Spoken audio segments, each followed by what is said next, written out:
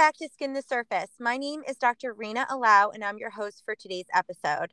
On this week's episode, I'm very excited to have a special guest, Dr. Qasim, to tell us about the refugee medicine and healthcare in the refugee camp, as well as the dermatologic care that they see. So let's just jump right in. Welcome, Dr. Qasim.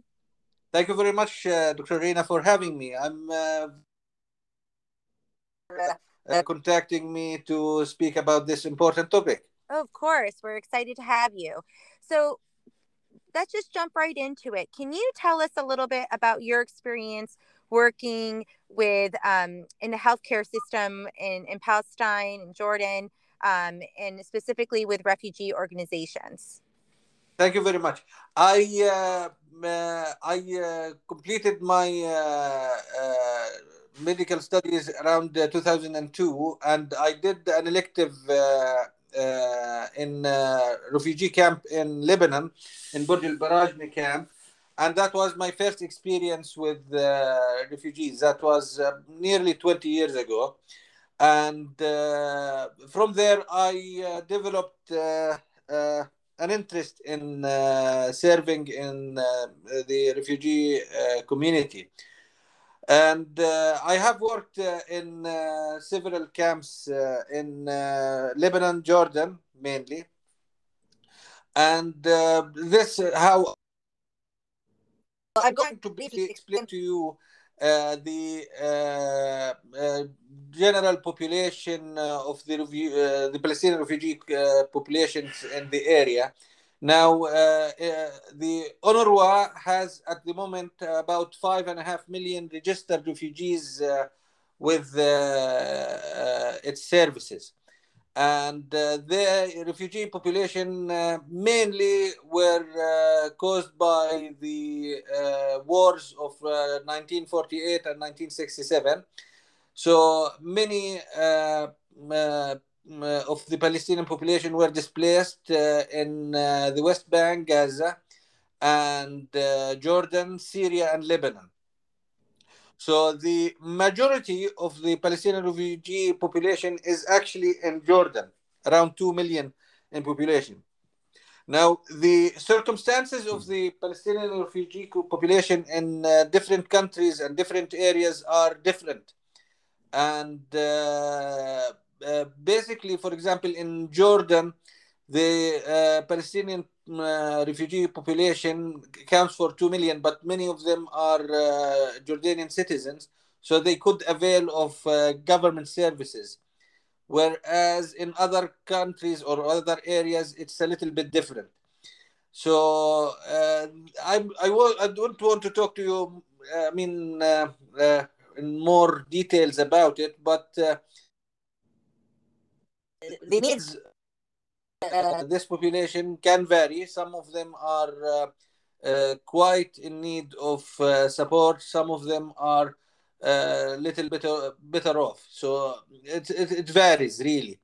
So in the way that we are serving here, uh, as I said, the number of physicians here is around in Jordan who are UNRWA employees are about 100 physicians, and this is, it's if you count 2 million registered refugees to 100 physicians, it doesn't sound like a fair quota. Right. So in reality, it's a lot of pressure on the health services, even with consideration that many of the Palestinian refugees can benefit from government services. The physician to patient ratio is very low, for the Palestinian refugee population. And we have a lack of specialties, especially also dermatology, where we struggle with general services and general specialties, for example, in obstetrics, gynecology, and women health, of cardiology. There are certain specialties that are under pressure, you know. Oh, I can imagine that's really challenging for the physicians and also for the patients because it almost you have to triage or figure out what is the most important thing and then try to especially in the era of COVID now, Mm. and everyone is, probably experience, a lot of people are experiencing symptoms and you have to kind of figure out who can you take care of and who you can kind of what is not urgent or what is not immediate. Very true, very very true. And the pressure on the, you know, it's average day. I mean, is for a physician is about for the medical officer on the front line is seeing about 60 patients a day. So it's a huge number of patients, you know, Mm-hmm. and giving them good care can be a big challenge. Yes. Right. And I know you mentioned some services, dermatology that, you're in need of. What services do the health clinics typically provide? The health clinics provide primary health care services, Mm-hmm. general practice in general, and they look after women health. I mean, as in pregnancies and family contraceptives services, planning families, and we have also a clinic for common non-communicable diseases like hypertension and diabetes. Right. Uh, we have a dental service, and we issue prescription medications, and we do some lab tests as well. And we have a dental clinic as well that looks after. Mm-hmm. And I know you talked a lot about, UNRWA what can you tell us a little bit about the history of these refugee camps and these the healthcare system within refugee camps? Well, as I said, it developed with the crisis. I mean, and Mm-hmm. it was planned as urgent health services, you know, Mm-hmm. to care for. At the time, the impression was it was a temporary situation. Mm-hmm. So the camps grew with the time and became really cities almost sometimes, you know. For example, you know, there is the Baka camp, which I worked in, is a population of around 150,000 people. And it started with tents. The health services were operated inside tents, and now it's modern, relatively modern. You know, there is a lot of care is taken into the development of the healthcare.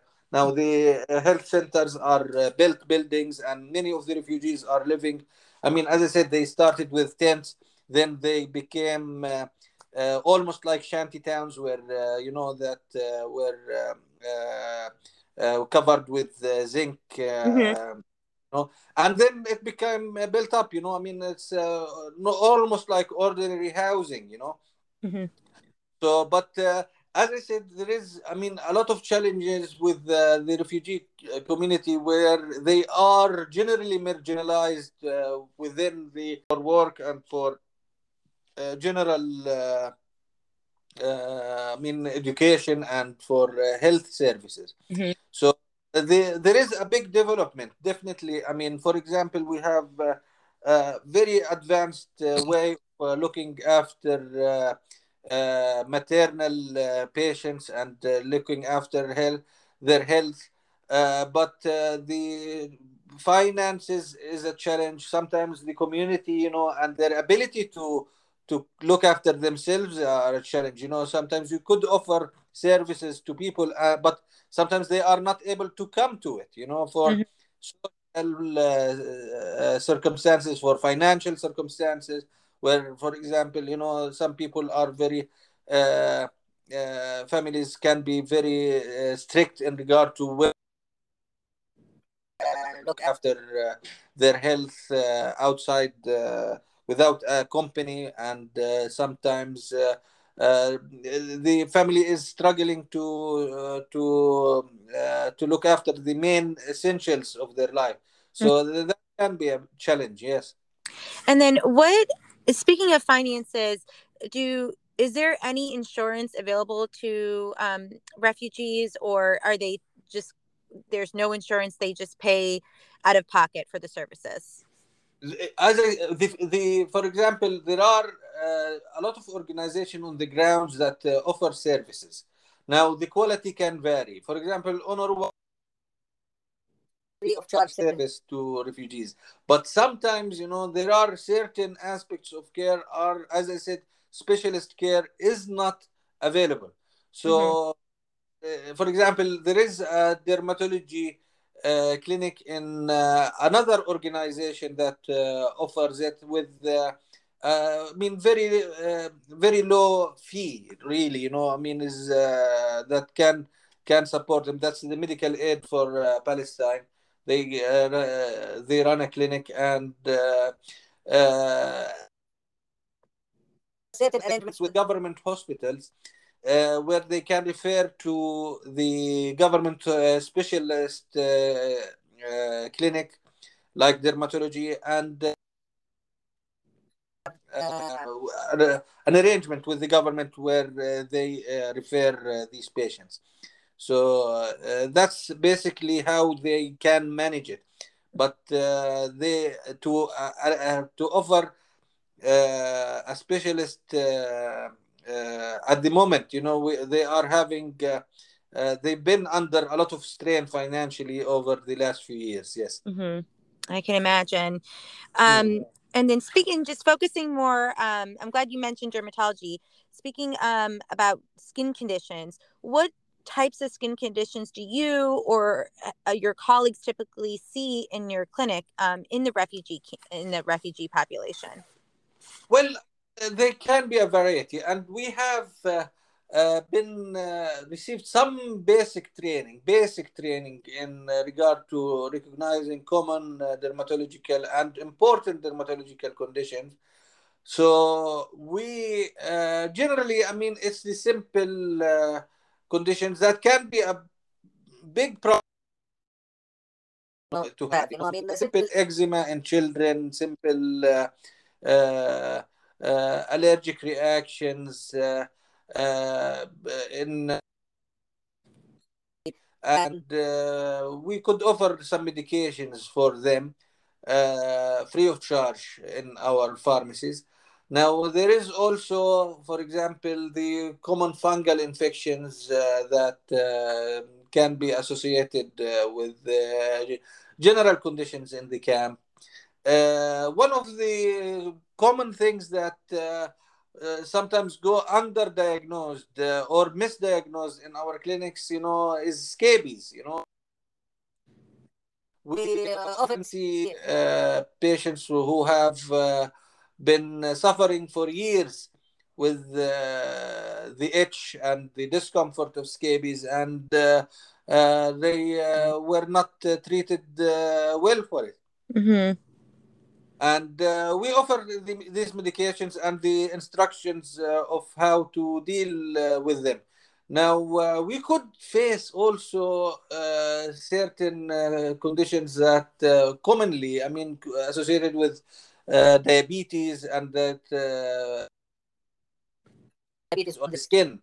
And we had received some training within UNRWA and government hospitals where we could manage certain skin conditions related to diabetes, like in diabetic foot situation. No, that's great, because that you get training in that. Just because I was just going to ask, I'm sure you see a lot of patients who have wounds too. Yeah. Yes, we do. It's a variety. Certain work-related injuries, war-related injuries in Jordan is. Thankfully, we don't have any in the recent years any military conflicts here, so that's not an issue. It's more related to work-related injury, community, sometimes violence, intercommunal violence in the community, sometimes self-harm, sometimes. these are the common things that we look after. But as I said, we are very limited in our ability to look after serious wounds, and we usually refer it to specialist services in medical facilities in Jordan government. Mm-hmm. And in my clinic, I see a lot of psoriasis and eczema, and, we're so fortunate to have some, injectable medications to treat psoriasis, like, Mm. Mm. Humira, Stelara. I can only imagine, you probably see psoriasis or We eczema or do. dry skin, We and do. do you have adequate resources, or do you find it difficult to get these patients under control? We have we do see them, and they are present, but our ability to care for them within our facilities is pretty much nothing really. I mean, we usually refer to the government hospitals or private, sometimes private clinics, and they are able to look after them from there. Now, certain medications, especially for psoriasis, is not available freely within our pharmacy. Certain arrangements that the we could support patients who are in need of them, but they are not freely available in our pharmacies. Right. And then, sun exposure is, I'm sure, a huge factor, especially, sun protection is probably very difficult, Yes, in the Middle East. yes. And I actually was reading a few articles that they were showing in the recent years, there's a rise in skin cancer in Mm. people living in the Middle East. Have you seen more and more, spots on people's skin that was concerning for skin cancer? Yes, And how absolutely. can you guys treat these? Mhm. Yeah, yeah, absolutely. Rina. I mean, there is incidences of skin cancer that we have seen in our facilities, and they can be quite advanced. And basically, as I said, in general, health promotion services are very limited in their reach to the community, and the community might actually themselves feel uh, more busy with everyday needs than look after a spot that appeared. I mean, that's reality of the situation, and it's very unfortunate and sad that when you see a condition that could have been treated successfully if detected early, and it became a serious life-threatening condition later on, Mhm. and which could have been prevented with simple measures like sun screening. And now there is, I mean, care for that in occupational health for certain jobs that expose workers in the sun. But a lot of women here are, and men don't go for this kind of protection uh, Mhm. without, I mean, it's definitely they don't feel the importance of looking after it, and they need a lot of health promotion for raising awareness about it. Yes. Mhm. And maybe it might be because certain, sunscreen companies aren't advertised on, TV there, or in magazines or the newspaper as much as it probably is in other locations. The true. I mean, it's a situation. The realization and understanding of the seriousness of the condition and how easily it could be prevented Right. is not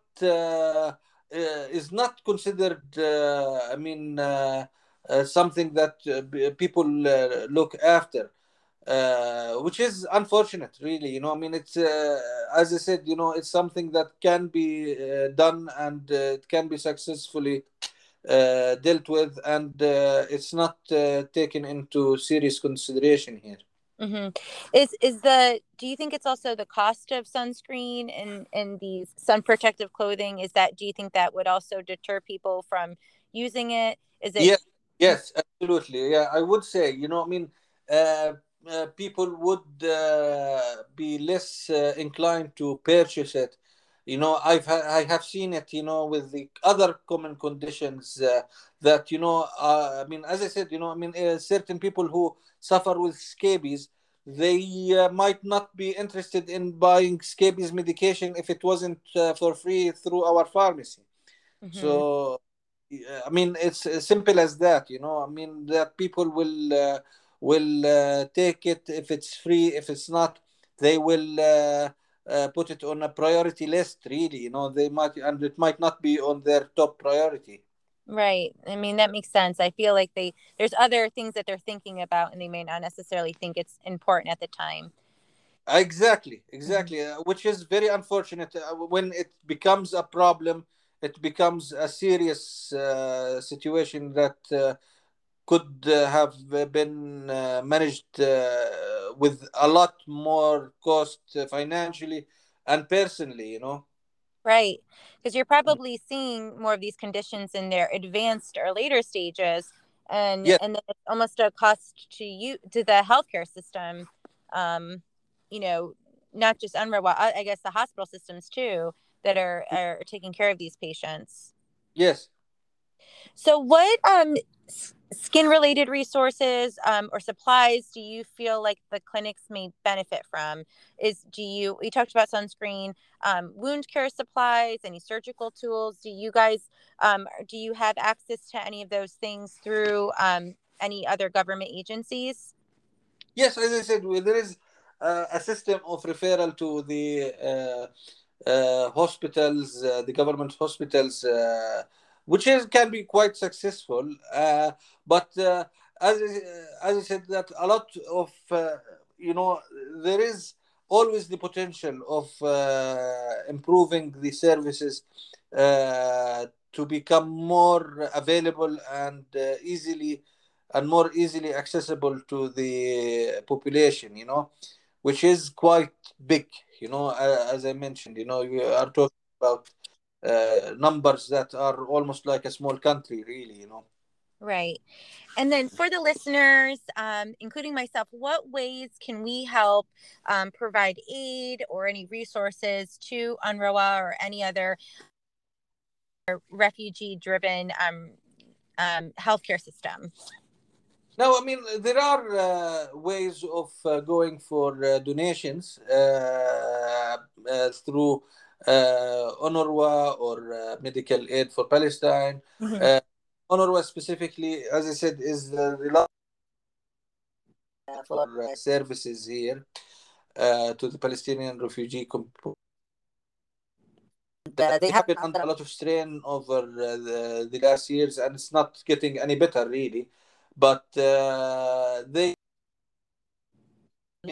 website that people could provide, and asking people who represent you in local or government organization in your local community to support for this organization, as it's not really a political organization. It's really a humanitarian that looks after health and education for largely marginalized and underserved population. Great. And then just because, we're dealing with COVID, it's around the world. How has, COVID affected as a doctor working in these camps? How has COVID affected your day to day? How has it affected people in the community in the refugee camps? It had hit us hard, and it's, as I said, it was a challenging environment, which became even more challenging. That we had to improvise with our services to support our community. and we had to, for example, try in the beginning of the crisis to deliver medicines to homes of refugees where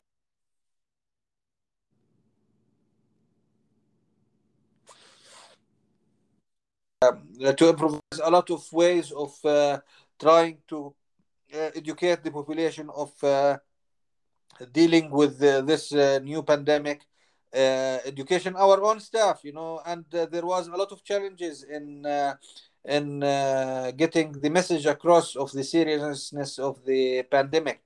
And we have lost patients to the pandemic. We have lost staff members to the pandemic, and we are still.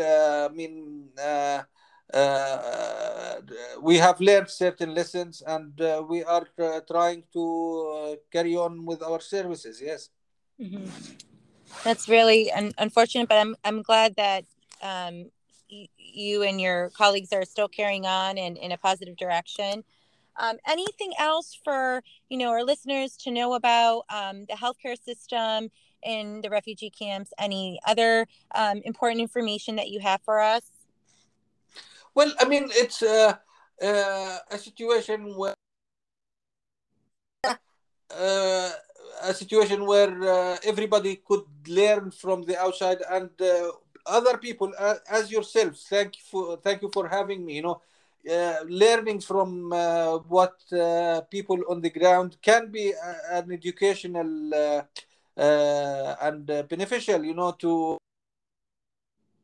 other people's situations that can inspire certain ways and more appreciation for the availability of services anywhere near you. So it's something that has to be taken, and as I said, there is a lot of progress in our health services, and we are hoping that we could do more. And with this kind of communication, with this kind of talk, I'm sure we could.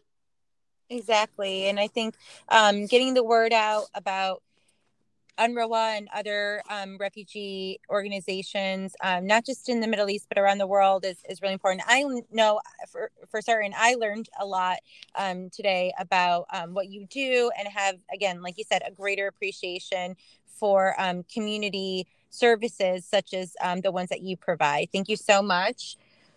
Thank you Well, for having me, Ray. of course. Well, that's all we have for today's episode, podcasters. I'm going to be posting some more information about UNRWA and other health organizations, community organizations that are available for you to provide aid to, their links and their website, and more information, of course. As always, stay safe and healthy, podcasters.